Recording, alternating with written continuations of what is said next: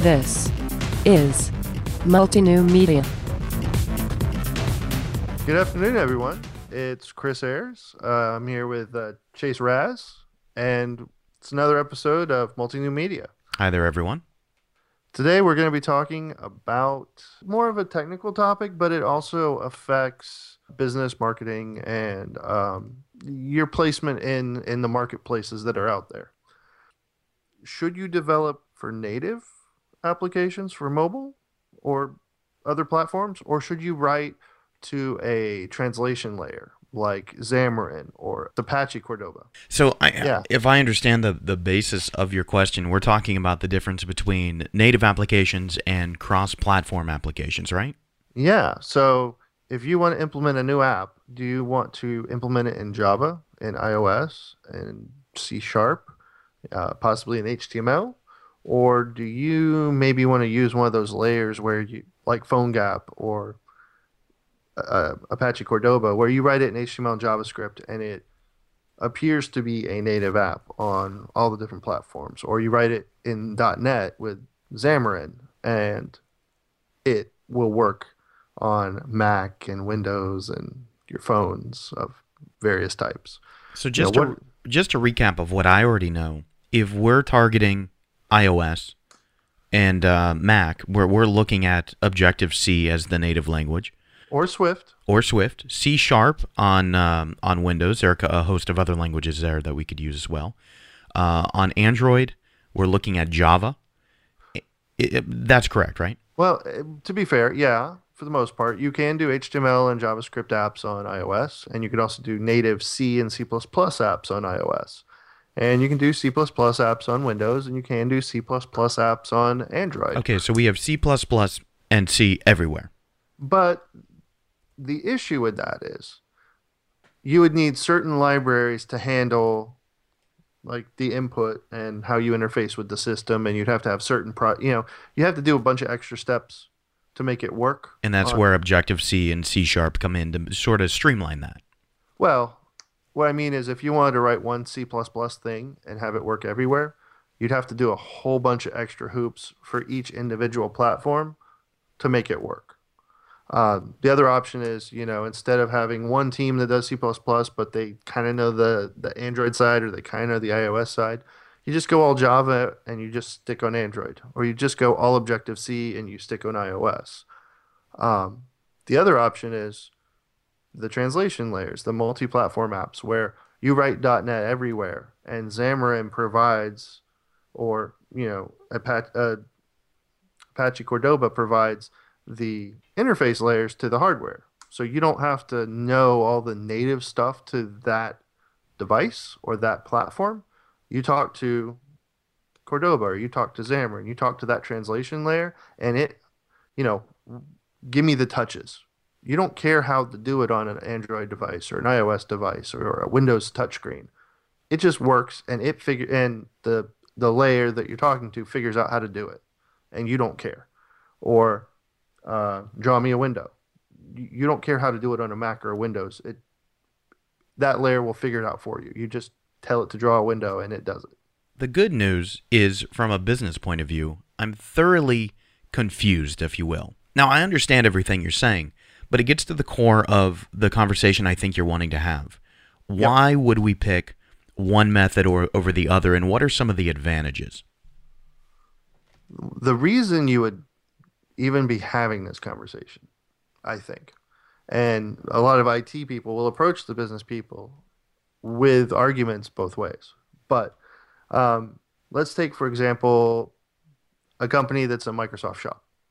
So they have SQL servers, they have .NET developers, they have IIS web servers. So they do a lot of the Microsoft stack. And they have a enterprise level website, and they want to provide mobile apps, and they want to target iOS and Android platforms. So now you're going to have to hire non-Microsoft oriented people, most likely, to come in and start writing Objective-C or start writing Java.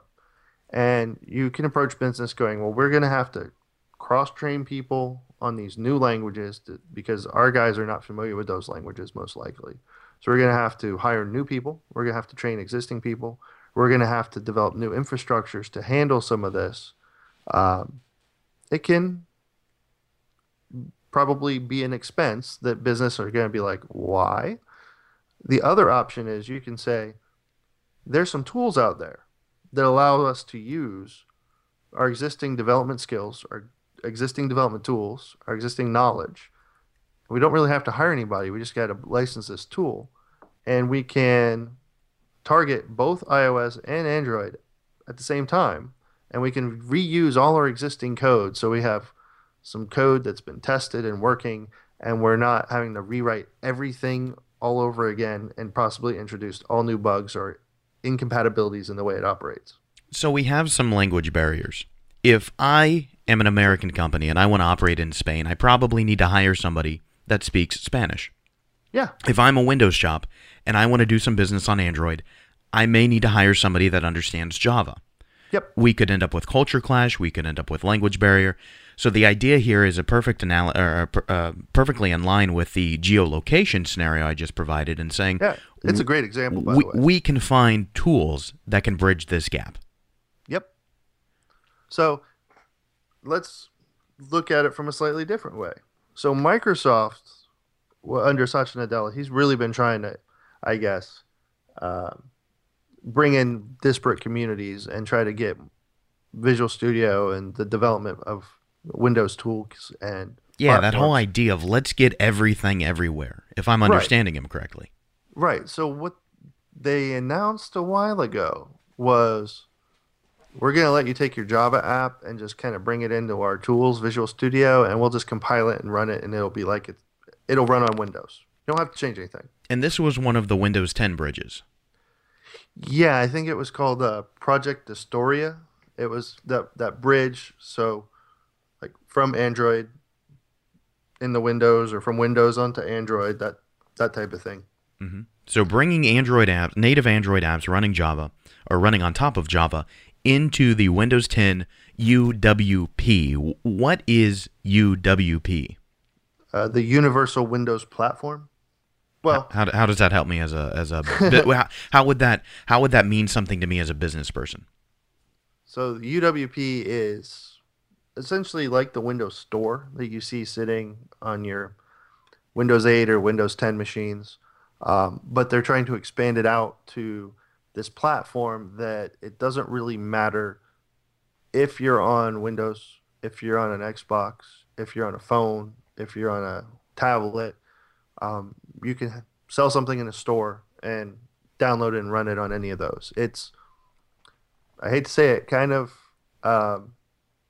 comparable to the write once, run anywhere. That is the slogan of Java, but they're trying to do it their own way. You know, I've had that thought in the past, and again, I like my job of recapping today. So Windows is running on the Xbox, on tablets, on phones, on desktops, and the idea is write your application once, do a few minor UI tweaks, and you've got this application on all those form factors. Well, I think that it's only the beginning, because they've started releasing ASP and .NET, which is a lot of what drives the Universal Windows Platform. That's a lot of that Microsoft stack you described before, right? They've released a lot of those pieces for Linux and Mac, and it's open source, and they're trying to build it out, and they're working with Mono. So who's Mono again? Go ahead. Who is Mono again? Mono was the open source like clone of .NET. Oh, okay. Yeah. And they had re-implemented .NET all on their own, and Microsoft under Satya Nadella has been like, hey, we're giving you chunks of code. Hey, we're open sourcing our compiler. Hey, let's work together to bring official .NET to Linux and Mac, which tells me that the Universal Windows Platform might not just end on Windows. So if this UWP, or Universal Windows Platform, is not just going to be limited to Windows, what type of implications does that have for the future? Well, I think that... Maybe what does it even mean? Well, I think the Windows Bridge concept that they were really trying to push towards developers was, hey, you don't have to be stuck doing these Java apps. You don't have to be stuck using these other tools and stuff. Hey, keep using our tools, keep using our platform. we'll bring in your Java app, we'll bring in your iOS app, and you can keep developing it. But there still was that language barrier. You still needed to know some Java or some iOS when you were using those. It wasn't just an amazing translation into your language that you knew. They were kind of writing their own little translation layer underneath, but you were writing Java or Objective-C. The alternative is they just bought Xamarin. So they just bought a company that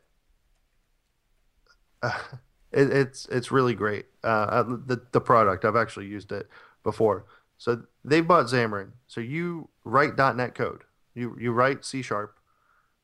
You write it for Windows, and you write like some libraries, or you write your application. And when you hit save or build, you can have it build an iOS copy, an Android copy, a Windows Phone copy, a Windows Desktop copy, a Mac Desktop copy. Like, you can write one app and distribute it across pretty much every channel at once. And that app would be written in the .NET framework. Right. It's written in a .NET framework. Yes, you can tweak, like, hey, the Android phone, I want it to be a little different than the iOS one, like change the styling and stuff. So you can do all that, but it allows a lot of code reuse, and it allows you to use one language everywhere. And since C# is the language Microsoft pushes more than anything else, most likely, bringing mobile into that and all the cross-platform stuff into that, and having consistent language for everything, everywhere, ties in with the UWP. Okay, so let's pause for just a moment and get a good grasp on where we're at. We're talking about the ability for applications to be in a lot of different places. On the web, using HTML. On Windows, using either Win32 or .NET, or even the modern UWP. Over on Android, over on iOS and Mac. And the idea was Windows, with this UWP, was saying, let's bring all of these things in and be able to funnel them through the Windows Store. One point of distribution. These were the bridges that were bringing everything into this UWP. But now it looks like potentially Microsoft is going one step further and saying, why can't we just have everything working everywhere? Possibly. Now, some other competitors have complained about the ambition of UWP, I think, a little bit. I've definitely heard some chatter from the gaming side of things. Steam and EA with Origin, they've both kind of complained, because under Steam and Origin, you can get like the normal Windows executable or the Mac executable. Like, you can just get the code and you can buy third-party stuff. And these would be what we would technically call Win32 apps, correct? Yeah. I mean, it still hooks into Steam, but you can get the app on Windows. Right, on Windows, and you can get it on Mac and stuff. And Linux, big supporter of Linux. Yeah, I think that UWP, you don't actually really see the executable. UWP kind of runs stuff in a sandbox, just like the store does. So they're apps that are kind of controlled by the store. Yeah, and that's sort of the confusion. They are sandboxed, very much like if you're a web person, almost like what a lot of modern browsers do with web pages. Instead of letting that web page have access to the entire browser, it's going to sandbox it within a tab. And it's not a direct equivalent, but it's a similar ideology of what the Windows Store is doing with applications under UWP. One of the criticisms was that UWP, or the Universal Windows Platform, was the only way to get into the Windows Store, and vice versa. Yeah. That is no longer true, but that's one of the largest criticisms coming from, if I believe, EA and a couple of game developers, saying that, we don't want to have to go through the Windows Store in order to deliver our applications in the future. Yeah, I think that's similar to some of the deals and things that were happening with Xbox. I don't know if you remember. They had some deals that you can release on as many platforms as you want, but you got to release on like Xbox first or at the same time. Right. And we should point out that Microsoft, at the time of us recording, is probably a couple of days, maybe a week or so away from announcing their strategy with Windows 10 applications on Xbox, now that the Xbox One is running Windows 10. Yeah. But the .NET and the C# stuff through Xamarin is really cool. Something that's been going on for a long time though is developing them HTML and JavaScript. Like that's still a big thing. Um, People develop web pages like mobile first and then go desktop, or they use PhoneGap. Ionic is another framework that is a split off of PhoneGap, and both of those are very similar to Code. Ah, both of those are very similar to Apache Cordoba, where you can access stuff like the gyroscope and GPS and stuff through JavaScript on the mobile device and make it look like a native app. So some people, instead of going to compiled languages or heavier languages like Java or C Sharp, have kind of gone the other route and gone HTML and JavaScript. So it seems like, again, coming back to my area, the business side of things, it seems like this isn't really just an issue with Windows right now. Microsoft, rather, seems to be using Windows to get this issue out into the forefront, saying, we have all these bridges to bring your applications into what we call the UWP.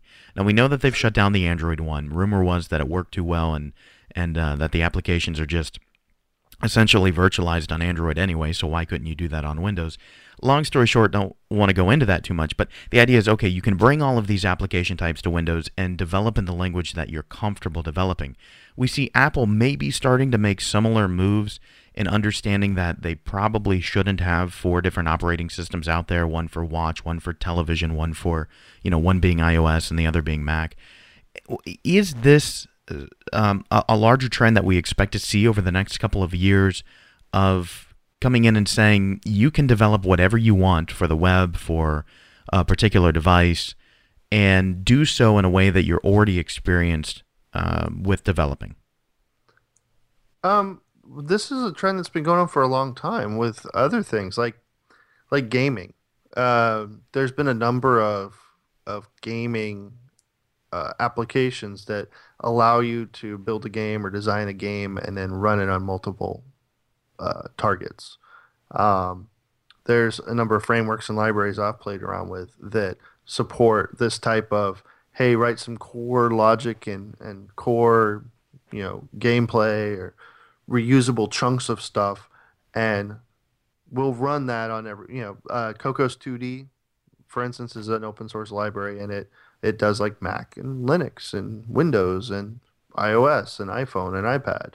There's like Game Salad, which people actually can run and build multiple targets on. So Unity, like the big game engines, they support reusable code. They do like Lua and JavaScript, or even C Sharp for some of its game scripting. So it's happening simultaneously in a lot of different markets. I think this is Microsoft kind of bringing that effort into them trying to bring the effort into their enterprise role. Into, Microsoft bringing it into their enterprise world may very well mean bringing it into the mainstream. Well, to be fair, Java's still the number one language out there. It really is. On Stack Overflow and a lot of development stuff. And Oracle and Sun before them, Java's been trying to do that enterprise level stuff for a long time with the right ones run anywhere. Yeah, and we're talking about Java coming out in the early 1990s, and the idea was, as you said, that was sort of their catchphrase of write once, run everywhere. That Java being, I don't know if it was always virtualized or whatever the core technology under it was. It's always been virtualized. It's always been. But the idea was it's going to run cable boxes and it can run on your computer and in your toaster. Java was really our first widespread attempt and successful attempt at what we see today of having a smart everything. Java was built for that potential future, right? Java was built for that future. It was, I think it spun off of a project for a smart remote or something. I mean, if that's the case, right, if Java was built for that, why are we looking at this from Microsoft's perspective and .NET developers? Why is it that in 2+ decades or about 2 decades, Java has not been able to say we are the default environment? There's hundreds, thousands of programming languages, and Microsoft, I don't think ever really adopted Java as their core thing. I mean, there was a J++ for a while where they were making a Java compatible thing. And then after the lawsuits, they kind of stopped doing that. VBs are still popular. They C++ is still very popular in C. Right. C Yeah. sharp, So I mean, yeah, people are still developing in yeah, Visual Ruby, Basic and in, Perl, Python. I mean, so if we're looking at trying to get some efficiency going on in our organizations, and we're not, I would assume that most developers, those of you on the development side, you kind of get this landscape and you understand it, right? Would that be a fair assumption that most developers can navigate this landscape? yeah, and working in a company, in an enterprise or small or medium business, you could pretty much figure out pretty soon what type of shop it is. Are you based on Oracle? Are you doing a lot of Oracle stuff? You might actually have a lot of Java in house. Are you SQL server based? Is it more of a Microsoft shop? You'll probably find out pretty soon. Is it more Linux or Mac based? You're doing a lot of uh, like Ruby or Python, or you have a lot of Node.js. You're doing JavaScript and a lot of HTML stuff. I mean, it's it's a very diverse landscape. Um, So who's but who's going to be benefited by the fact that we can start moving, application type A to application runtime B? that means you don't need someone from application A and someone from, or you don't need to have someone from runtime A and runtime B. Yeah, I know. One I of the threw you off. reasons I you made a kind of bad have, analogy. I used A and B for both. there's a reason you can't, or there's a reason shops become centered around a certain language or a certain technology stack. But this doesn't mean that some technology stack is going to become dominant in the long No, term, no, does it? no. It's usually whatever's right for them. It's not, this is the dominant one. There's always, How could write it however you want to write it. how could someone new and sorry about this, but my mind's gravitating towards, maybe even a little bit out of our core base towards entrepreneurship. If somebody's building a business, how would they start figuring out the answer to what is for them if they haven't really had the opportunity or need to deploy things like middleware and their own servers and whatnot? So I will say this. I know a lot of universities pair with different people. So Microsoft will pair with some and they'll really learn Microsoft stuff if they go to that school. Some others might learn Java and Oracle pairing with that school. Others will learn more Mac and that type of stuff. Usually, as you start building out the application, whatever your developers are using, that's probably going to be where you start. Hmm. So, if you're using, so if you're an entrepreneur and you're not building it, you're hiring someone to do it. Um, it might be kind of hard to figure out what's better over the other, but if you get developers who can make the app you need, if they're Windows based and use SQL Server, you're probably going to be more of a Microsoft shop moving forward. If, you know, depending upon what tech they use. But there's advantages to centralizing all your core stack, your core technologies on one platform. You your guys, the longer they stay there, have more experience on that platform. They can move between projects without having to be retrained because they all know the same technology stack, which means, uh, And I mean that means dollar signs in your right, eyes right now of saying, well, saving on cha-ching, we don't training. have to do training, we don't have to hire new people. Right, and when you do hire new people, you have a number of people who are going to be more experienced. You can bring in newer people easier and get them trained, pair them up. If you use the same technology stack that the local university does, you now have a huge pool of people that you can bring in as interns, as junior developers. Um, there's definitely advantages to having a centralized stack. Are we currently seeing this move in just one direction? I know we used the Windows platform as an example, but is it possible for developers to say, I want to focus on learning Objective-C, which is traditionally for iOS and OS X, and to be able to use Objective-C in the same manner and port that over to C Sharp and web technologies and everything else? Or is this just a No. one-way road based on the initiatives of large companies? So if you were doing Objective C, you'd be in a Mac shop, Hmm. or your directly targeting iPad or iPhone Mhm. or Mac or whatever. Um, like it's not something that you would most likely learn if you were just doing web development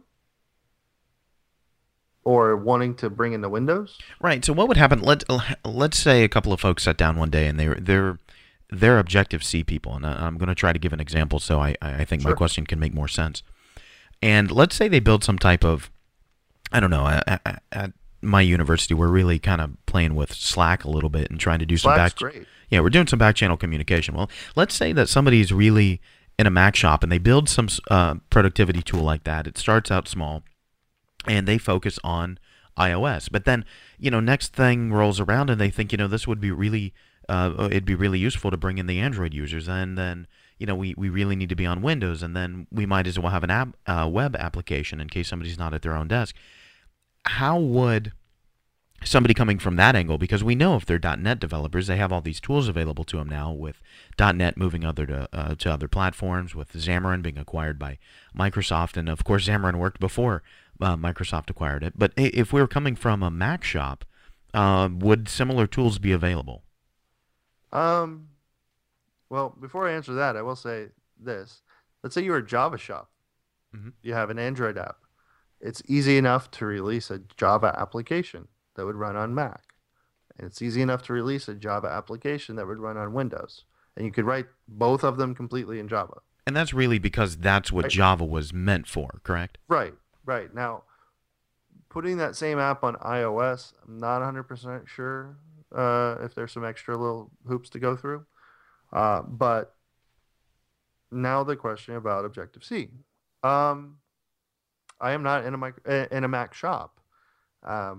I have been, and we did not have to write for Windows. So I'm not sure of the actual tooling that's out there for that. Objective-C is close to C, so they might have to translate or re-implement some of it. What I would probably end up doing if I were in that position is make everything web services. So all the actions like sending and receive messages, I would, if I was doing Objective-C, write them in Objective-C and expose them as web services. And then when I made the app for Windows or for Android, it would just be a front end. It would just be a UI. So it'd be very easy to develop in another language, and it wouldn't have a lot of logic there, and it would call back to a lot of the core stuff that I've already written in Objective-C. But I'm not 100% sure on the tooling, so you gave me a tough one there. I think that's just kind of where it comes down to is making that first step and understanding what type of shop is somebody going to be and how we come up with that decision. From my vantage point, that's what really interests me is how does somebody come about that knowledge and make an informed decision. And Well, it evolves, I think. So I've been at some places where they started out with a lot of Oracle. Maybe they in-house some code from a third party, and they brought in Oracle, and they had a lot of Oracle development and some Java applications, but they had already made some in-house stuff with .NET, and so they didn't have a lot of Java experience. They had a lot of .NET experience, so they started rewriting all the Java stuff into .NET, and they just were like, we're Okay. going to keep being .NET because that's what we know. But that's a massive undertaking, right? Because you're taking an entire code base and saying, well, we have to rewrite this for a different Right. language. Or you're hiring a couple of people that understand the other stuff, Mm-hmm. and nobody else does. So Yeah, and that's you just as bad because then you have all sorts of workflow issues. right. It's just as bad. So the answer that they came up with was just leave it alone.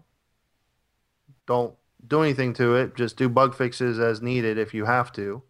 Java and C# and C++ are close enough that sometimes you can step in and do what you need to do without having a truly deep understanding of it. But yeah, they just kind of left that version alone and started writing version 2. As technology becomes more open and synergistically connected, I really don't. I know my mind goes here a lot, and I really don't mean to, but a lot of times we see one dominant thing emerge, and in this case I don't actually mean one dominant thing that, Objective-C or C# would win out. What I mean is, there has been a lot of conversation for over 2 decades now about whether the web will win out. At this point, are we pretty close to saying, well, I could just use HTML5 and the technologies that come after it and target everything? You can write HTML5 Windows Store apps, right? Right, you can use Windows Store apps. HTML5 iOS apps, right? And that's where I'm going with this. Is there a day that developers start training themselves and thinking in terms of, I know I'm a specialist in this, however, the industry is going a different direction, and could that direction potentially be HTML5 across the board as native apps?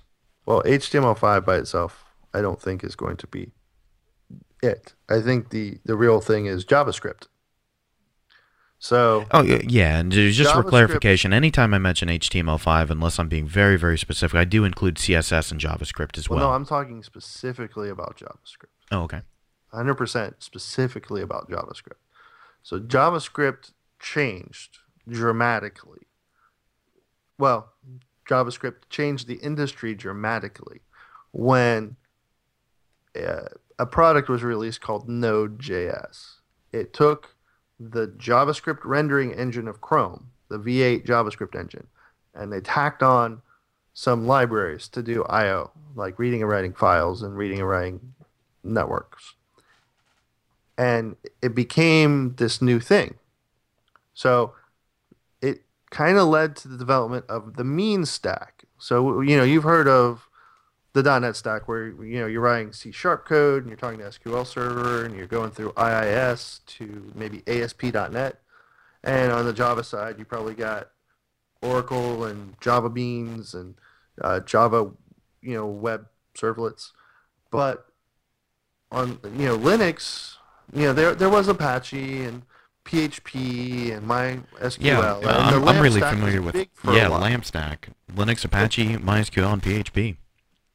But have you heard of the mean stack? I've heard of it, but I don't really know what it is, to be honest with you. So a couple years ago, there started to be a push to move away from SQL, away from relational databases, where right. It's like, away from like stuff like Access and SQL Server and Oracle, where everything's in the table and everything's very rigid on like these things are required. Yeah, and on an interesting side note, not to interrupt, but I thought that was a relatively recent thing, and I was skimming through a database textbook that I have that was published in 1999, and they were actually talking about how database technology will continue to move non-relational, but yada, yada, yada. And I thought, wow, I didn't realize it's been that long since the trend was known. But sorry, continue.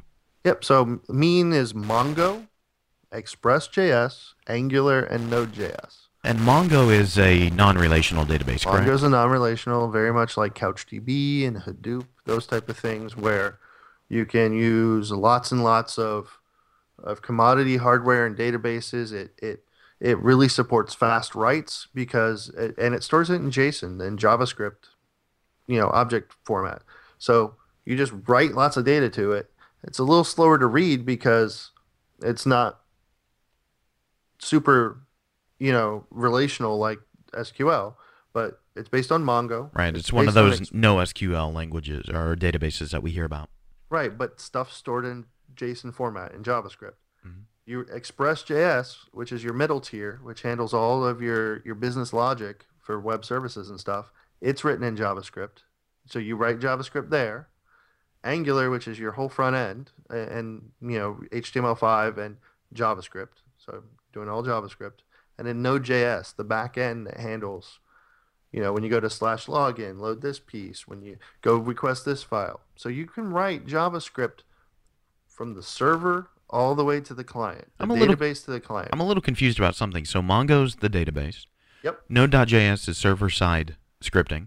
Well, server-side file management and like templates, like loading HTML templates together and sending them up, or including this thing and that thing. And we'd be replacing ASP or PHP with Node.js. Node kind of replaces IIS.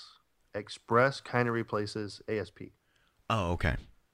Okay, that makes more sense, and I'm still having a little bit of trouble translating it to the one I work with the most, the LAMP stack. So, Node is kind of like Apache, Oh, okay. and PHP is kind of like So Node Rust. is the complete.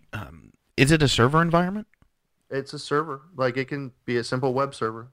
Okay. It's single threaded, but what's cool is with Docker, with Linux, with cloud services, you can just spin up these things like crazy and have massively scalable stuff. But it's JavaScript.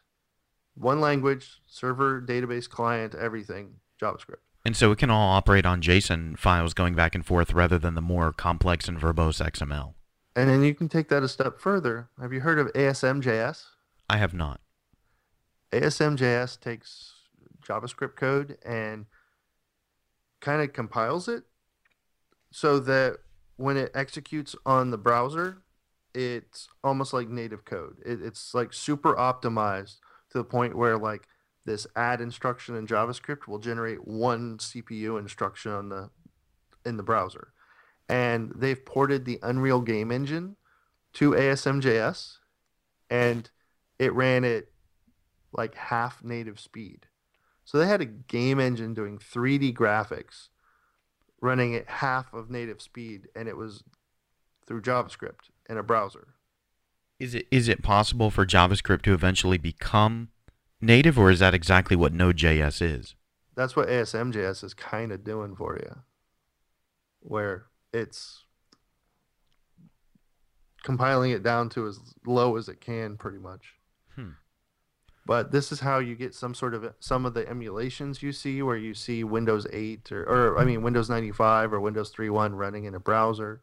Sometimes that's through ASM.js, or it's through some of these type of translation technologies. Is it possible we get to a point to where JavaScript, which seems to have a lot of momentum right now, and has over the past however long it's existed? I mean, I know the early days of JavaScript. It was built in 10 days by a guy at Netscape. Well, but that's the thing. I tell this story over and over, and everybody's heard me tell it. You've heard me tell it, that I was dissuaded against learning JavaScript when I was younger and really interested in certain things, that, it's not a real language and this, that, and the other. But the momentum has truly been there. Is it possible that we see a future where, C# and Objective-C don't have much of an operational performance above JavaScript? I think it's possible that... let me back up. So Java and C#, you run in a VM. You run in a virtual machine that handles memory and isolates your program from another program. JavaScript runs in a VM. Your browser tab can't mess with the next browser tab. So they're very similar. It's possible that, performance can keep increasing on both sides. Who knows? Sorry, I was coughing. There's actually a great talk, and I sent you the link. It's about 30 minutes, and this guy kind of talks about what we're talking about right now. Can JavaScript take over and be the end-all, be-all language? So I'll add a link into the show notes for that. It's called Destroy All Software. Well, that's the people who speak. They have some really great talks on how terrible JavaScript is as a language. And then they have that's some just the site this is at? Huh? That's just the site it's at, you're saying. This is Gary Bernhardt. Yeah. Well, the site it's at is Destroy All Software. They do a lot of different talks on JavaScript. Oh, okay. And this one's called The Birth and Death of JavaScript. Yeah, he has a little grandiose kind of coverage of the history of JavaScript from the year 1995 until 2035. I would definitely add that into the show notes for everyone. And he calls it JavaScript the entire time, which I love because it sounds like Ron Burgundy talking about yogging. So nice humor in there. Hey, good to know that all sorts of development angles can be worked in, including humor. Yes, I love the JavaScript. So there's that possibility, but no immediate risk of an Objective-C or C# or Java developer saying, my skills aren't wanted anymore. No. We're still hiring Python and COBOL programmers, right? You can probably still make good money if you're a COBOL programmer to transition it off of COBOL. Yeah. Or support and that's a been true legacy for decades. application. So this just all goes back to kind of figure out, do you want to have multiple people with multiple languages and such a diverse skill set that nobody can work with anyone else on a project without having to learn something new? I mean, that can be great where so many people are cross-trained on so many different things that you can handle anything that life throws at you. But the other option is people become more irreplaceable if they're the only ones that have those skills. I think as a business owner, it's probably a good idea to consolidate your technology stack. And some of these cross-platform write once deploy to multiple places help you consolidate onto a single type of stack. And from there, you could always move in. If you needed better performance on a particular device, you could always dig in deeper, correct? Yes. Seems like efficiency and the knowledge base and the functioning, the inner workings of the team themselves really are what help us build the understanding of where we should be. Well, you move faster. You develop more quickly because there's a common set of tools and a common set of languages. Most places I've worked have a technology matrix where it lists out, we're going to use these libraries, we're going to use these extensions, we're going to use this stuff. These are approved, these are not approved. Or this one's approved, but only for legacy apps and to keep using it as they try to get rid of it and consolidate back on that central.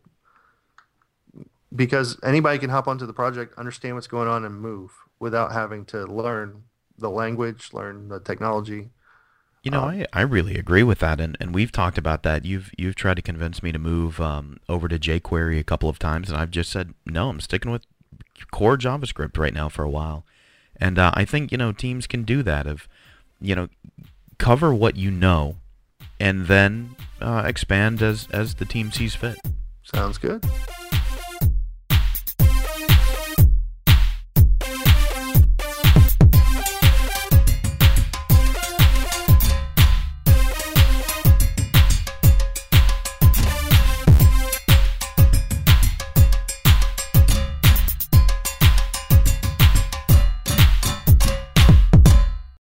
Ladies and gentlemen, until next time, take care.